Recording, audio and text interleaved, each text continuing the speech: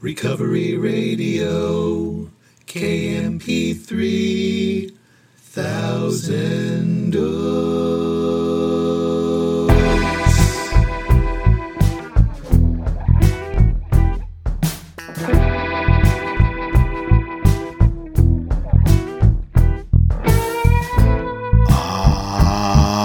Yes.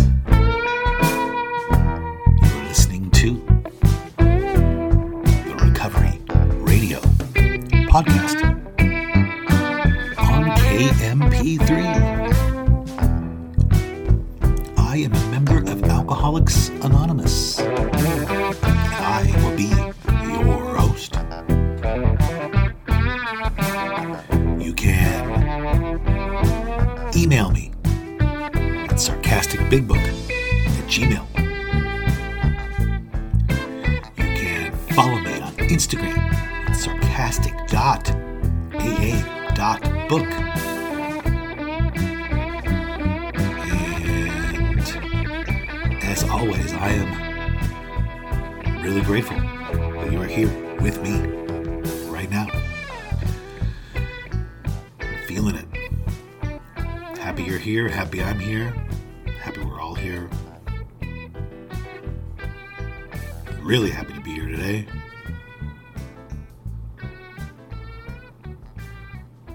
Really appreciate the messages and emails.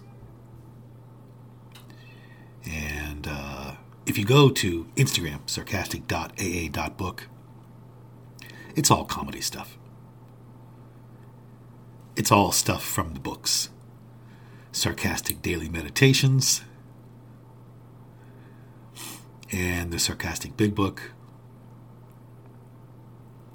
And I just figured that there's enough people out there saying, be loving, using those terms. There's enough people out there saying, get out of self, using those terms. So, trying to say all those things in a different way that also makes you giggle. I think it's funny. I think that type of thing is funny and powerful. That's the point. For laughter and to deliver a message I'm really passionate about in life, which is,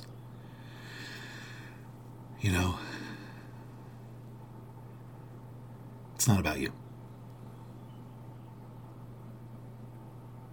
So, if you go to sarcastic.aa.book, that's what you'll find. There's nothing,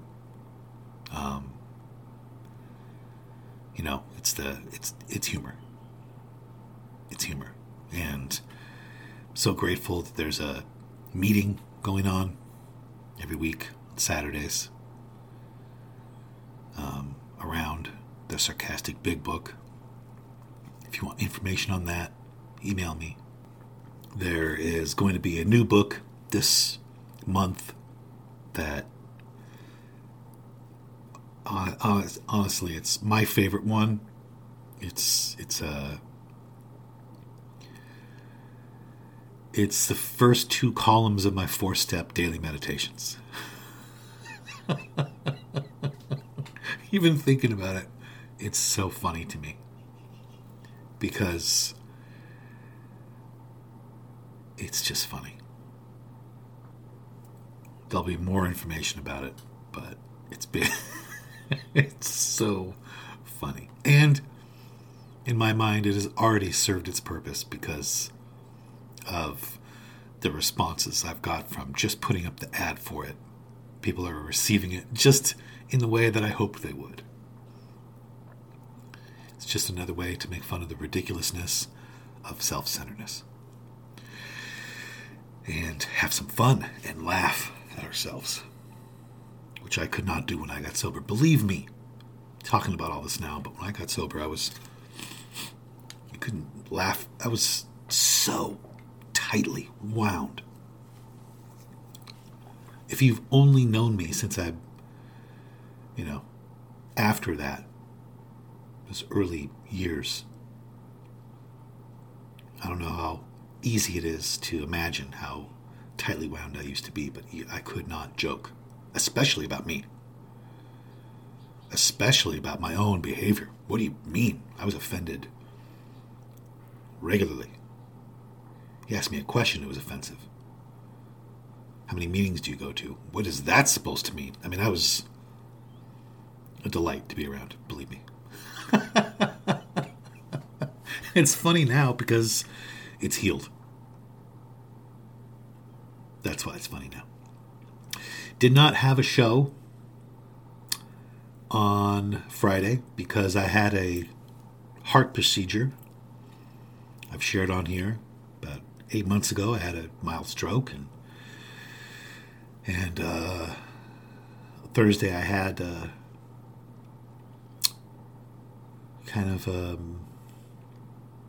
I had a procedure where they closed the hole that the thing caused it in my heart that I was born with.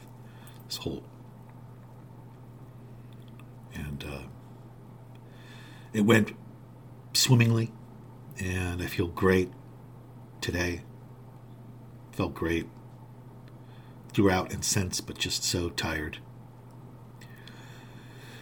Sitting up and talking, took a lot out of me yesterday and the day before, and I just couldn't do it, but here I am today. I feel great, so thankful and grateful, and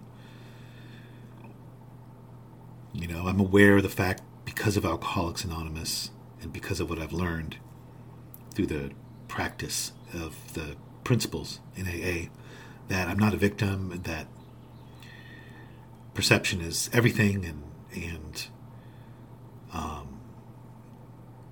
how I perceive all this is going to be up to me. Whether or not this is going to be a shitscape or a nightmare or a bummer or a drag or a dream come true or a gift or whatever, it's going to be up to me. For that reason, I decided to just, look at it with gratitude from beginning to end and have a really good attitude about it. And I was thinking of my wife and the experience she was having, and I was having a good time with the doctors and nurses, and the whole thing was a great experience. It really was. I definitely left there feeling like good in every single way. A lot of playing around, a lot of joking around. I told the doctors if I didn't make jokes, I was probably going to ask for a pacifier and cry. And they said, please make jokes. So I did. Were they good? No, they weren't good. But I'm recording this at a different time than I normally record. I'm recording it bright and early in the morning here. And got a lot of stuff to do today. That's fun. Gonna start going through the steps with some people on Zoom and from all over the world, and got some comedy stuff I'm doing later, and my regular meetings I go to, and I don't know, man. I'm just so thankful and grateful for the fact that I have no desire to drink, and that I am no longer a victim of anything. Thank you, God, Alcoholics Anonymous, all the people who helped me. So, that was a lot to get out of the way. I think, I was bringing that up because I'm not drinking tea. I'm drinking my morning coffee. Now, morning coffee is a big deal, as you know. And we have been on a French roast jam for a couple of years now. We were on a Colombian coffee jag for a while, but we're off of that. We're on the French roast train right now. doesn't feel like it's going anywhere anytime soon. Why am I telling you this? Why not? Because it's important. It has a lot to do with recovery. Probably. Maybe. Probably not. I am going to read something today that is, gosh. I'm going to read something today. I almost don't even want to comment on it before, during, or after. To me, it really articulates a lot of things about recovery, the recovery message, treatment, the state of recovery today, where it's at, what it looks like, what happens, what doesn't happen. I think it's really says a lot.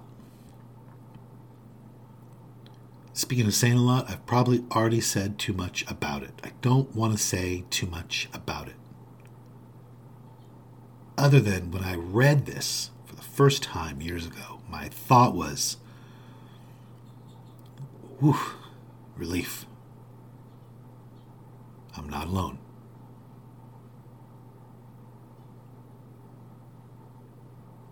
So I'm going to read it. You can find it. I got it from my friend Dave, who's been on the show. We used to read it as part of the format for the big book study we had. And still have at times. It's part of the format. But Dave found it, and I don't remember where he found it. I'm sure you can find it. I'm going to read it, and I'm not going to say anything about it. I'm just going to read it. What do you think of that? And it's called... Well, before I go any further, are you sitting down? You got to sit down for this. Get your coffee, get your tea. Maybe you're driving, maybe you're already sitting, but just, you don't want to miss this. I'll wait for you. We'll all wait for you, so hurry up.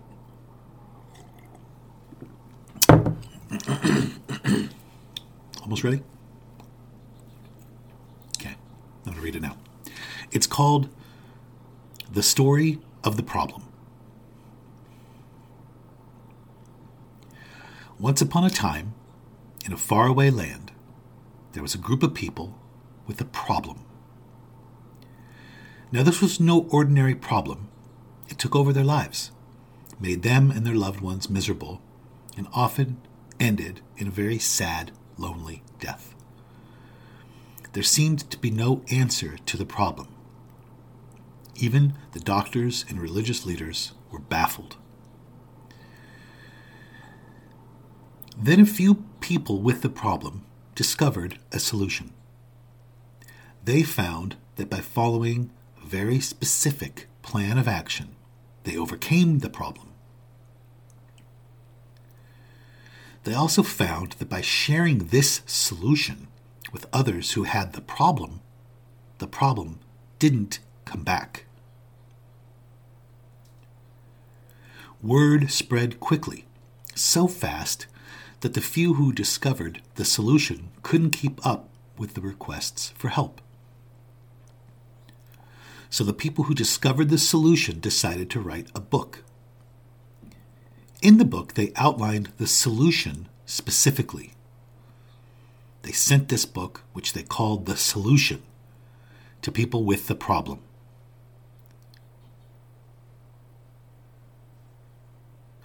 The book became the centerpiece of the group, which grew from thousands to tens of thousands to hundreds of thousands. The group decided to call themselves The Solution, just like the book.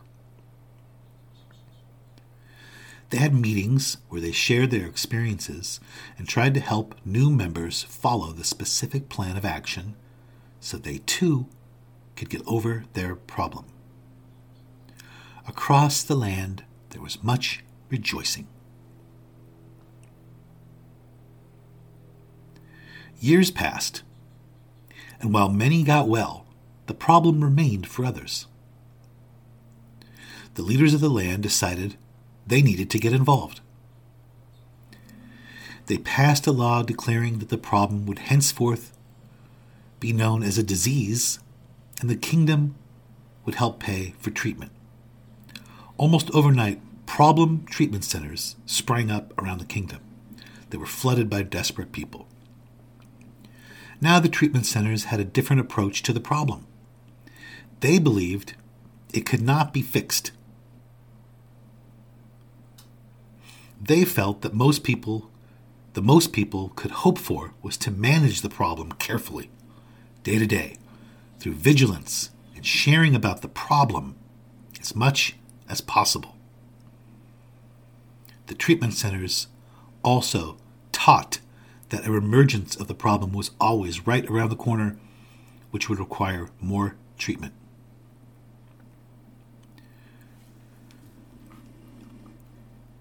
Now, when people left the treatment centers, usually after 2 fortnights, they were encouraged to find a place where they could gather with people and talk about their problem, or it would surely emerge again.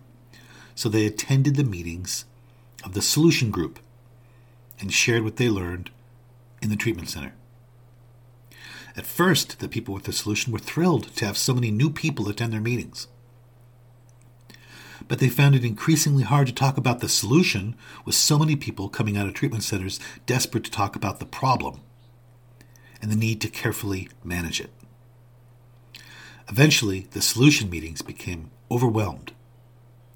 Talking about the problem became the theme of the meetings. Over time, those who talked about the solution became outcasts and were considered odd, rigid, and dangerous. The book was largely forgotten, and the meetings, despite still being called the solution, became all about the problem. In fact, as generations passed, people came to believe that talking about the problem was the solution.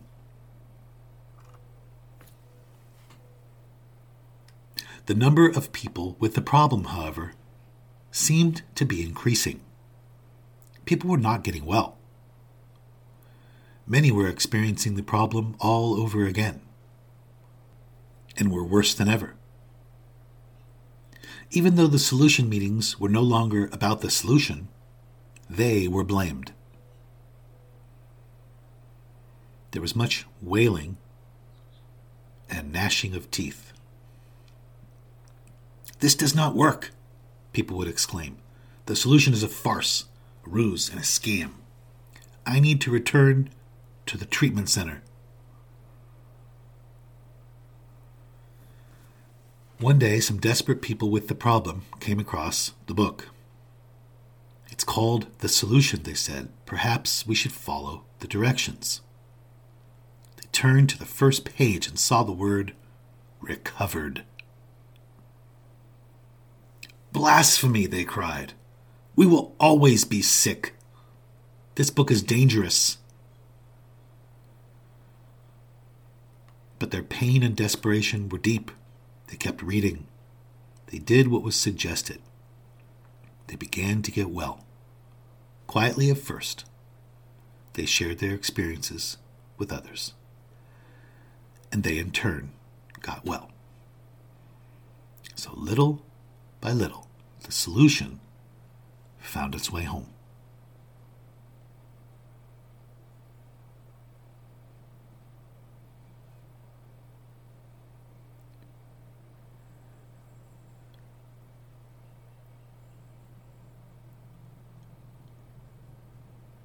There it is.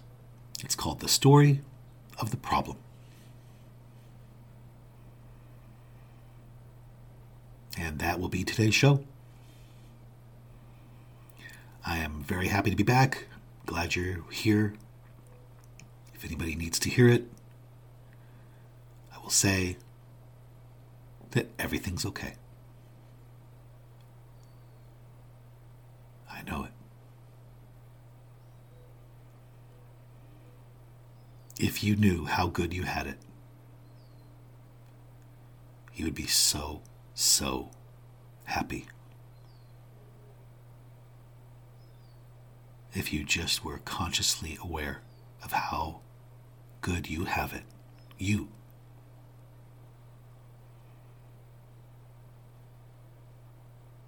You'd be so happy and grateful that you would want to be of service to someone.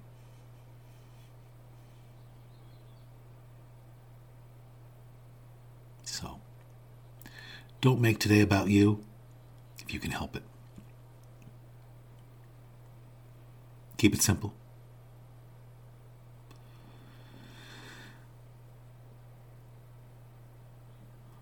I will be back on Tuesday. The plan is to resume the regular schedule now. So, on that note, I am going to go try to live a life that was worth saving. And I hope you'll do the same.